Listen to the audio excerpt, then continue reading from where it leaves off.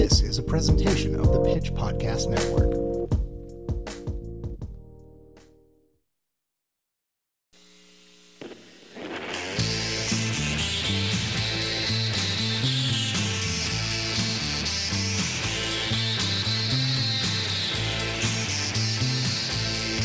Hello, and welcome to the Streetwise Podcast. This is Brock Wilbur, the editor-in-chief of The Pitch and the host of the show. How is everyone doing today?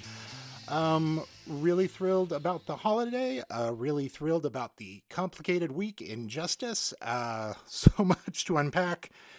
Not today. We can just take it easy. We have a fun, breezy show for you. I'm talking to Enrique from Making Movies about how his band is going to be playing the Truman in December, and they will be covering Radiohead's Kid A in its entirety. And something we didn't get into in the interview that's worth sharing is that if you are of a particular age where in the late 90s and early thousands you were perhaps less than legally downloading music, you were often getting things that were mislabeled. They would be said to be like a leaked song from Blur or System of a Down, and it was really just some guy's band in San Francisco or Canada, and they'd put that name on it, and so everyone downloaded it. Amongst some of my friends, there's a number of these tracks that were like, oh, did you ever track down who it is? Because like it's a song we listened to hundreds of times when we were dumb teenagers and thought that we were ahead of the curve on something. Anyway, this all led to a friend of mine in high school named Alyssa, and her brother were much better at downloading music and finding the real deep cuts. And one day, about 2 weeks before Radiohead's new album was going to come out, Kid A, she brought me a CD and was like, hey, we found it. We have the new album. And because I had twisted myself into this whole like mindset of like, I don't trust any of this. That collided with Radiohead's Kid A, which, if you know the album, Radiohead went from being a band with 3 guitars to suddenly being a band with no guitars and some electronic drums and some atonal sounds. And I remember sneaking out of high school to go sit in my car and play that CD because I was like, I get to listen to the new Radiohead album. They haven't put anything out in like 4 years. This is the most important day. And I got about halfway through and then went back and was actually angry at my friend, like in front of a class of people, for how I'd been deceived and how that this was very obviously not what it was.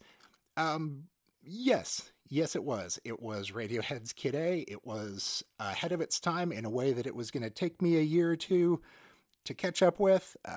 Now, 20 years later, one of my favorite albums ever. Also, it just really sucks to say it's 20 years old. I can feel that in my bones.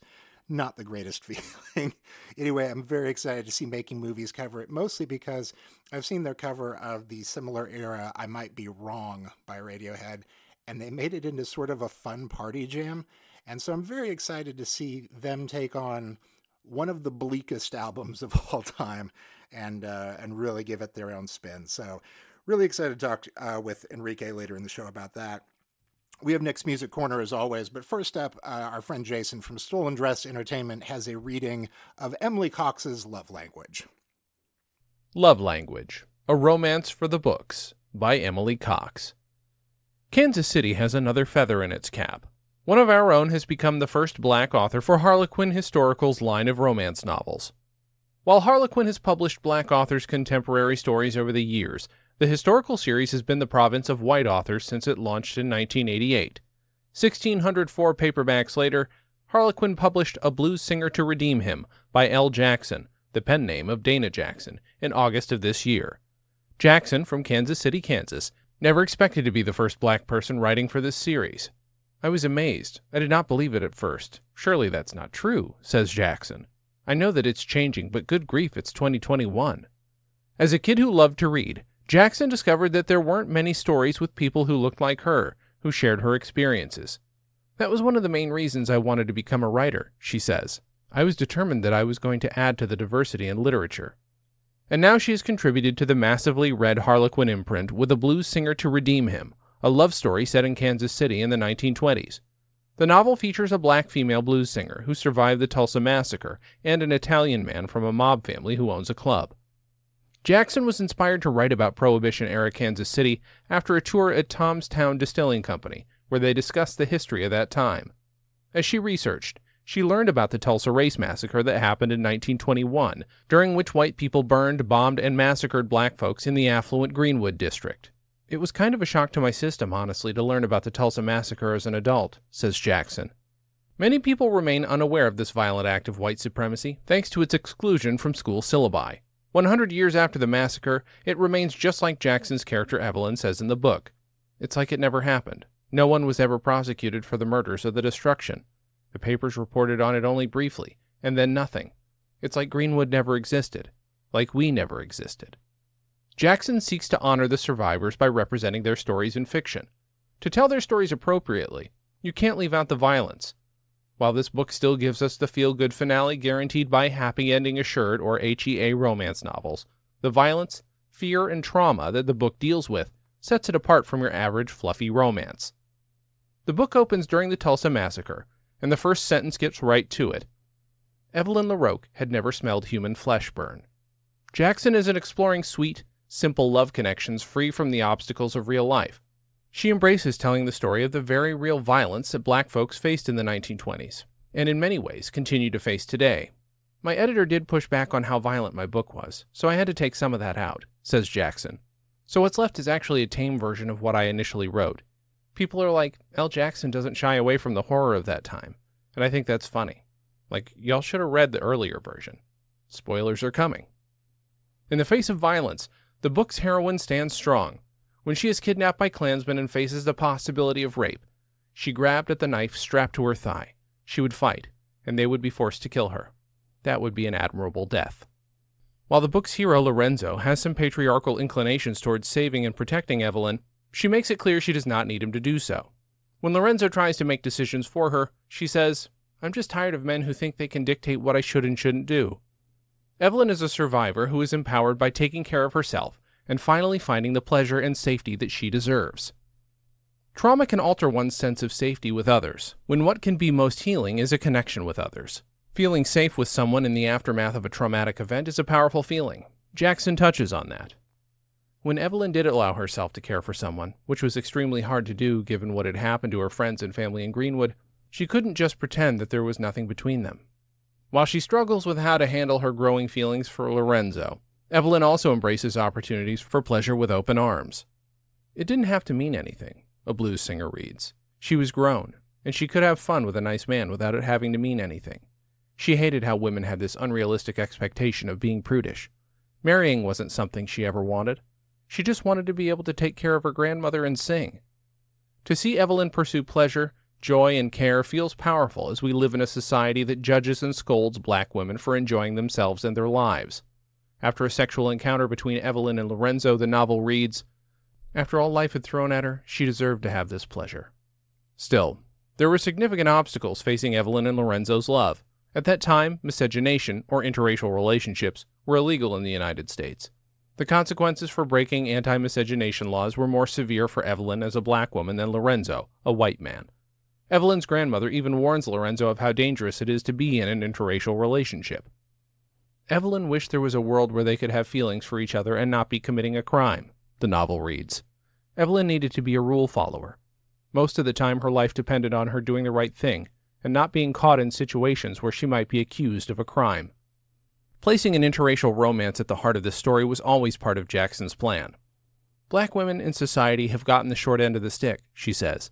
I just wanted to highlight black women as beauty. It's a story about love, and black women are seen as beautiful by all races. The book loses some of its nuance in discussing racism of the era in its portrayal of the KKK as backward outsiders. At one point it reads, Lorenzo's family now controlled the politicians, the police department, and the city's transportation, but the KKK was a group of ignorant idiots who obviously had a death wish. It's strange to read this sentence that suggests politicians, police, and lawmakers are separate from the hooded white supremacists, when that has historically not been the case. While the politics of Kansas City in the book diverge from our actual history, Jackson isn't writing a textbook here. She is a romance author seeking to tell the story of an empowered black woman opening herself up to love after trauma. A previous editor, however, insisted that Jackson's work appeal primarily to a black audience. That wasn't what Jackson was aiming for. I was like, why? Jackson asks. She was like, primarily only black people are going to read your books. Well, okay, that's going to be a problem for me that you think that, because I'm not writing black stories. I'm just writing stories. She adds, it took me forever to even put my writing out there. I was just afraid it wasn't good enough and people weren't going to read it because I'm a black author and they think black authors can't write. For Jackson, there's added pressure to come out of the gate with a strong debut. You feel like you can't just be good. You've got to be the best, she says. And if you're not, they're going to be like, yep, see, that's why we don't have any black authors. Not that Harlequin would do that at all, but I'm afraid that if my book doesn't do really well, other black authors aren't going to have a chance.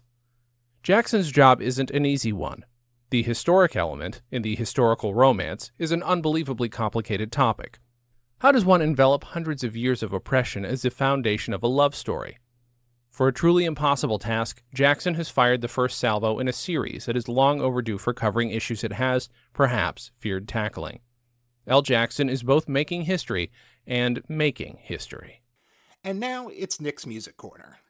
Hello, I'm Nick Spacek, music editor for The Pitch, here with this week's local music recommendation. Back in March, we spoke with former Kansas City and Taylor Lenz about her first two singles, Tease and Perfect, and her journey from School of Rock in KC to making hit singles in LA following her degree in musical composition from the Los Angeles College of Music.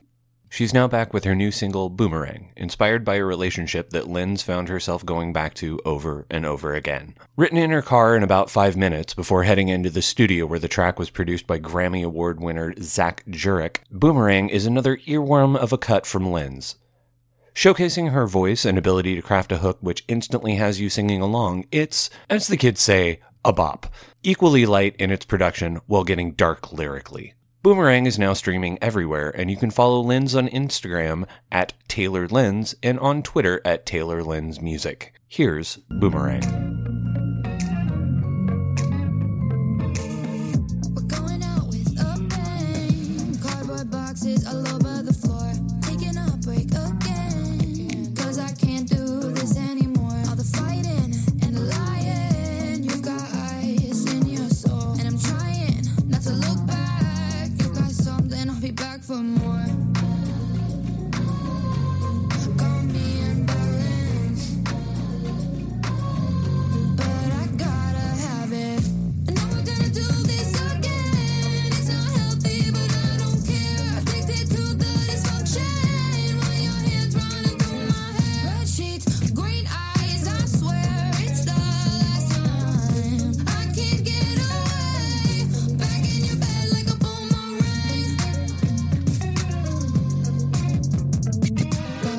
Shirt and bad tattoos. God, I can't keep my hands to myself. I wanna get over you. I know being under you, yeah, it probably doesn't help. No denying, I wanna let you go. Maybe I'm masochistic. Touch like Midas, I'm sighing. All that glitters ain't gold. Call me imbalanced, but I gotta have it. I know we're gonna do this again.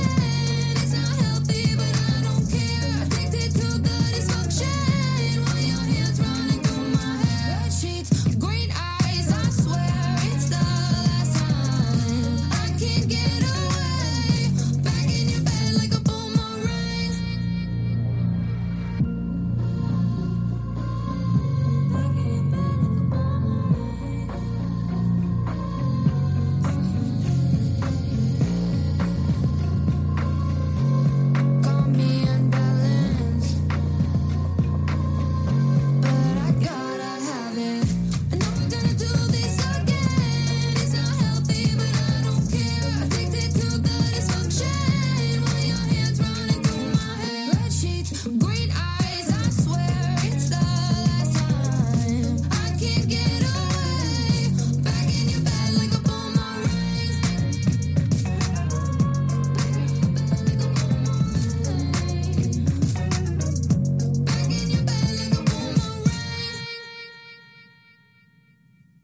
Okay. And it is time for my interview with Enrique as promised. Welcome to the show. Would you introduce yourself to the audience? Yeah, my name's Enrique Chi. I'm the lead singer of Making Movies and also the founder of Art as Mentorship, which is the other kind of side of my Kansas City life. Well, let's talk about Art as Mentorship first. How long have you been doing that? It depends how you count it, but our band started a music camp to empower immigrant kids was the initial intention, but the really underrepresented young people. We didn't know that language 10 years ago. We just were kind of sweaty and smelly punk kids who wanted to do something good for the community. And we put together this music camp, asked the Mattie Road Center, could we borrow your space for a week and offer a free music camp to all the kids in the neighborhood, and put out flyers. And it was a beautiful beginning. 15 kids showed up. We had a great time. And the next year, 45 kids showed up. And all of a sudden we were in over our heads, and we're scrambling to figure out how do we make this camp fun for all these different skill sets, all these different folks from different communities. There were like Somalian refugees who are in this neighborhood in the historic Northeast, and Mexican-American immigrants, and also a few families had driven in from the burbs because they knew our band. And right in that time, our band was starting to catch some momentum. And we were like, how the hell do we make this cool for all these kids? And we just decided to focus on songwriting as a way to just level the playing field and make Had it started out as like individual instrument time, and then you were like, we could just do songwriting for the group. We could just do songwriting for the group. And yeah, we were improvising and inventing. We just wanted to do something good. And we're looking, like, what is it? Like, necessity is the mother of invention. We Yes. invented what would become the Rebel Song Academy in that Monday evening, when we had a call with all the teachers being like, what do we do so tomorrow's not a disaster? Because that was a crazy roller coaster. Well, fast forward a couple of years, we are curating our own music community festival at Knuckleheads. We bring Hooray for the Riff Raff to town and ask her to do a songwriting workshop for the kids that we had been working with, and in advance of the show. So at the back of Knuckleheads during the day, we had 25 young songwriters show up. And I feel like that moment was the genesis of what would become Art as Mentorship's flagship program, the Rebel Song Academy. And, I finally had the guts to start it not for profit. I was very apprehensive about all that. It seemed like a big world I didn't know much about, which is true. I didn't know much about it. But I'm very grateful to say that in the last 3 years that we've been a not-for-profit, it's been like 3.5. The organization has grown. We built a recording studio during the pandemic. It just got wired up this week. Last night, had our first session with a youth band that formed during our Ignition camp this summer. And next year, we're going to be doing year-round programming at multiple sites. One, we're getting our own space off 20th and Vine to be connected to that music history location. We have the recording studio in downtown Overland Park.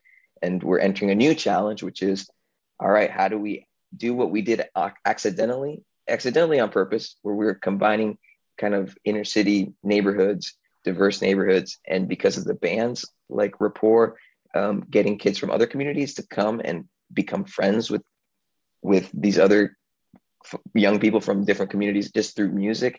That happened organically at our camp from the beginning. And now we're intentionally doing it by having a programming site on the east side, having a recording studio in downtown Overland Park, and creating an ecosystem where the kids from both parts of the community are interacting with one another. So we're really pumped. We're going to announce in 2022 a full year of programming, the Rebel Song Academy in the spring, the Ignition Camp early summer, a 3-week intensive boot camp. We're calling it the Art as Mentorship All-Stars, for kids to kind of get up to snuff for performances. And then we will relaunch our festival as Celebrate Americana in September of 2022. I'm really close to locking in the date and our headliner. So hopefully in the next, 48 hours, we could even have that information too. And that all it's all part of one big story of elevating and empowering these young people and remembering through music our shared identity. And that all, like, it all feeds into each other, because the kids will perform at the festival raises money for the kids. That day where we did the festival at Knuckleheads, we had launched the not-for-profit in 2017, and we raised, I think, 13 grand, which at the time seemed like $1 million. When you actually start running a not-for-profit, 13 grand is like, oh, well, that's gone in 2 seconds. Okay.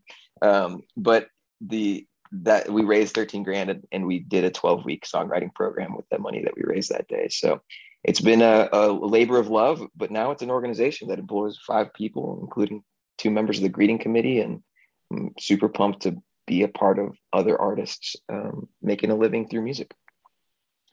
I really like that you're setting up a system where a lot of kids that normally would have had a high school band made up of only kids from their same high school might be creating inner city sort of bands, sort of crossing all those neighborhoods. That sounds like you're really empowering a generation of new crossover musicians.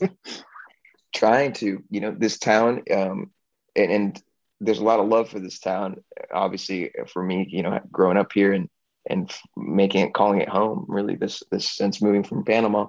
But if we're honest, it's a segregated city. It's a really segregated city. And you see it in all spaces. You see it in music, but it's you see it in music because it's a reflection of the town. And yeah, I mean, they built it into the city. It's in the very streets. It's baked in. And so you gotta work hard to undo stuff like that. And so for me, that's what's really important. That's what the Americana project is all about. It's our love letter to these heroes of American music, that if they were Black or immigrant or indigenous or something like that, they may have not gotten the same light or time to shine in kind of the public eye. And that project, which is a collaboration between Artist Mentorship and the band, really leans into that space. So we made a documentary with PBS that we talked to some Memphis musicians about their stories, like Deborah Barnes, who sang with Ray Charles, Al Green, Al Green's organist, Reverend Hodges, who played on all the hits with Al Green, and some Cedric Burnside, a legendary blues musician, the grandson of R.L. Burnside. And we made this documentary about these stories, and we're going to continue to do this work because I think that music is a super valuable tool for undoing things like that, because it's just like it disengages triggers for people. You're like, no, I'm not talking about history. I'm not talking about racism. I'm not talking about segregation. I'm talking about music. Tell me the story. What was the story for Al Green? We're talking to Boone Mitchell. Willie Mitchell, his dad, recorded Al Green stuff, and Willie's like, or Boo's talking about Willie saying, yo, my dad, my dad, he didn't have the chance to engineer in here because he was Black, and the owner of the studio was a Klansman. But because he sold enough records, he bought rights to the studio, and then he got a chance to engineer. He bought out the other partner. And that's why he brought Al Green in. Al Green was a young kid, and he engineered those records. And it's like, right. Because I'm talking about Al Green, something that kind of we all can love and cherish, then you don't turn on like political thought when you hear that story. And I think that's really the magic of music, is that you can communicate these things and maybe get in a back door on someone who, if you just started from a political sounding angle to get to the same truth, you would be shut down in a split second. But if you tell absolutely. them, I want to tell you a story about Al Green, they might not shut you down. So let's talk about the band. I know that you've been filling your time with this project during pandemic. What was it like for the band to not be able to tour? What level of like writing and recording did you do in that period, or was it all sort of into these other projects? We stayed busy, though. We sound quiet, like we have not put out a lot of music. We put out a single or two, but we went to Memphis and made a record that I think, because of the circumstances, I feel really confident is the strongest work of our lives. We had the same feeling we had with our first album of like, our life depends on this. Our first time with Steve Berlin asked to produce a record. He came up to us and said, "What would you let me produce a record?" And we're like, jaws on the floor, like, holy smokes, yeah. We felt that like doesn't happen to people often. No. no. And we felt like this has to count, you know, like if we never make a record again, this one has to be great. Like, who knows if this opportunity will come again? It did. We made 3 records with Steve, but with this new record, everything shut down. It was just our manager and us in Memphis. We had a relationship with a great organization there that had an artist residency program. So they had these like little hotel room ish, hostel ish spaces for artists. They had shut down the whole program, so that wing of the building had not been entered by any other people. And so COVID was super scary, but we felt like we could sneak off, enter this empty wing of a building, and create a little bubble for ourselves and make a record. And we did. And we're gearing up to release it, or like midway through 2022. We're actually finishing our 3rd music video in December for the project. We've already made 2, and we're cooking up for the biggest international touring that we've ever been able to do. We got invited to Vive Latino, which is the Coachella of Mexico, you know, headliners like the Pixies and the Black Pumas, but also a slew of Latin American artists that are headlining this event. And we've never been on that level of stage. You know, we kind of live in this highly respected arts world thing. Like people invite us to niche festivals and boutique kind of like world music festivals and things like that in the United States, but have not cracked the Lollapalooza, Bonnaroo, Coachella circuit. And in Mexico, we just cracked it open. So next year we have 2 that are at that level, and maybe a couple of those will rise. And it's incredibly exciting. So we are grinding hard to elevate the band to that level, because you know, that's another moment where it's like you don't get a whole lot of swings at that. So we got to crush it with this opportunity. So that brings us to the show that you're doing in mid-December, where you are covering the entirety of Radiohead's Kid A. What an odd project to tackle. You guys, as part of the Bridge anniversary, did just an absolutely shit-kicking rock version of I Might Be Wrong. And I was like, okay, I see absolutely what they're taking on here, but also like, that seems to be like the least performance-friendly album for a rock band to approach. Why Kid A? Well, the Bridge session was like the inspiration. You know, Radiohead, I don't know if podcast listeners can hear me pouring a coffee here, but can you hear that through my earbuds? I'm pouring myself some coffee. It makes it more real. We now sound like an NPR show. Nice, good. Well, all right. So the story goes like this: 3 years ago at the Truman, we wanted to do something special. We were like, what if we played a set of our own music and then took on a classic album? I've heard of other bands doing it. Like I think the Flaming Lips did that at a few shows, and I always thought that was super cool, just to do a snapshot. Deer Tick does a weird thing where they do Nirvana, and they'll do like a Nirvana album randomly, and at one of their shows. And like I was like, man, damn, that would be super fun. We should do that sometime. So we tried it. We did the Talking Heads Remain in Light. It was a blast. The next year we did the Clash, and then pandemic shut down, and so we're able to come back to the Truman, and we're trying to figure out what album to do. And then the Bridge asked us to do something from 20 years ago, because Kid A and Amnesiac came out around that, right at 20 years ago, 2021. And we tried it out, and we at first we didn't know what we were going to do with this tune. I know that my bandmates were like, they're not super, like Juan Carlos is not super familiar with all of Radiohead's catalog. I'm pretty familiar. I grew up listening to that stuff. And he's like, oh God, like expecting like a Paranoid Android type moment, you know, with like insane complexity. And I might be wrong. We're like, oh, we can kind of vibe on this. It's kind of dancing, groovy. And then the more we dug into it, the more complexity it actually had. The looping riff is kind of an optical illusion. It's actually a really complex piece of music. And when we took it on and got it cooking, we're like, damn, this actually feels good. Like I'm liking this. Do you like this? I'm like, yeah, I like this too. So that's when we're like, man, then we should do a Radiohead album. So Kid A is 20 years old, and the themes, I mean, some of these lyrics kind of haunting, you know.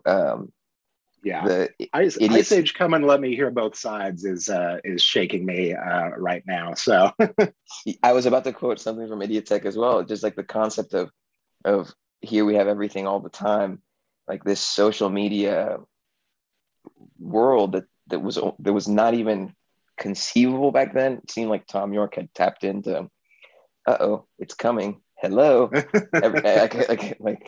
Are we all okay with this? Like, here we're allowed everything all the time, and everybody's going to be miserable. And I think that's kind of the reality, like we are overstimulated, and he speaks to that so much on that record. It has been very challenging, but our goal is to perform it. We're kind of a party band in a way. When you come see a gig, you can dance and have a good time, and we want to deliver it with that same kind of exuberance and joyfulness, though the music was created in a more like digital, it sounds like it came out of a digital winter to me. So it's been fun. And I can tell that you guys can pull that off based on I might be wrong track, because I called people into my office to be like, did you know this era of Radiohead could be fun? Like, they cracked it. They figured it out. It took 20 years, but like, that's the most fun that song's ever been. And I imagine that Kid A will be a lot of that in live performance. Thanks, man. I appreciate that comment. That means a lot. Yeah, that's how I felt too, and that's how we've been feeling. So some things we're gonna flip them a little bit. Like we're gonna do a folkloric instrumentation, a Panamanian instrument called a mejorana, and this hybrid of Mexican guitar jarana and a Venezuelan cuatro that Juan Carlos plays.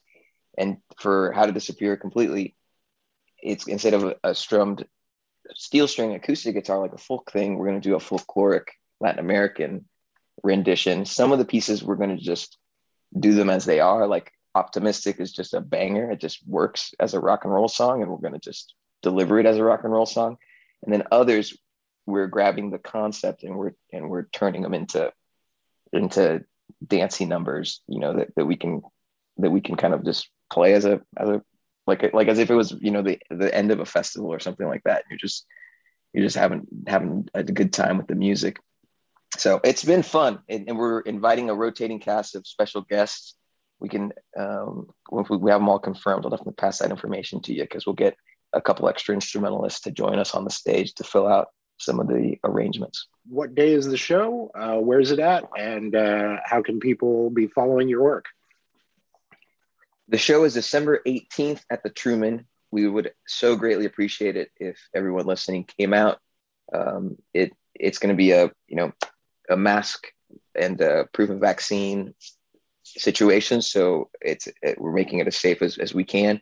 And since we haven't been performing as much, it just means a lot to us.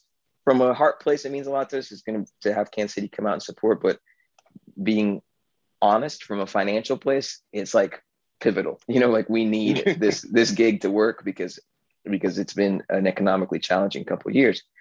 But you can support it really easily. Just go to makingmovies.world and get tickets there. And you can follow us. Makingmovies.world can point you to all our socials. But I have been a little allergic to social media in the past, and I have made a determination to be more active. It's like my New Year's resolution in advance, because we're putting out an album. We need to talk to the folks who care about us.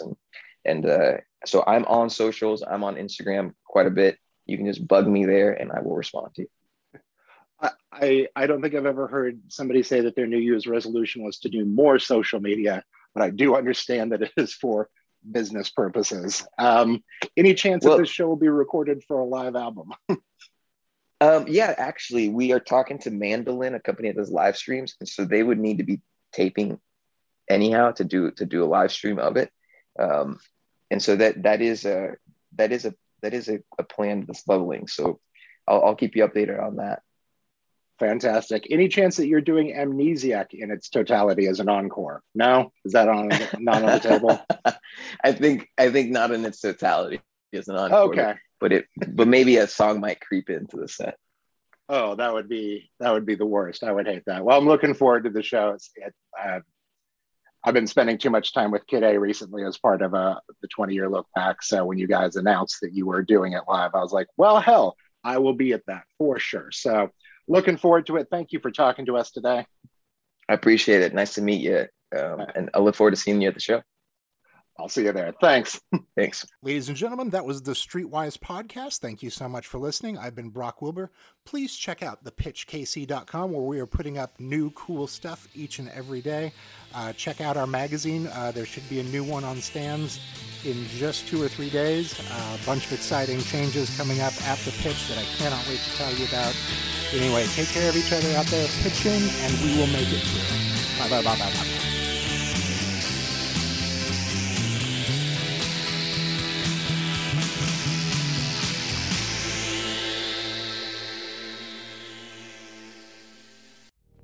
This was a production of the Pitch Podcast Network. The Pitch is Kansas City's independent source for news and culture. Check out thepitchkc.com to see more podcasts from us, including information for how to subscribe to The Pitch or become a sustaining member. Story ideas or feedback? Write to tips@thepitchkc.com. Pitch in, and we'll make it through.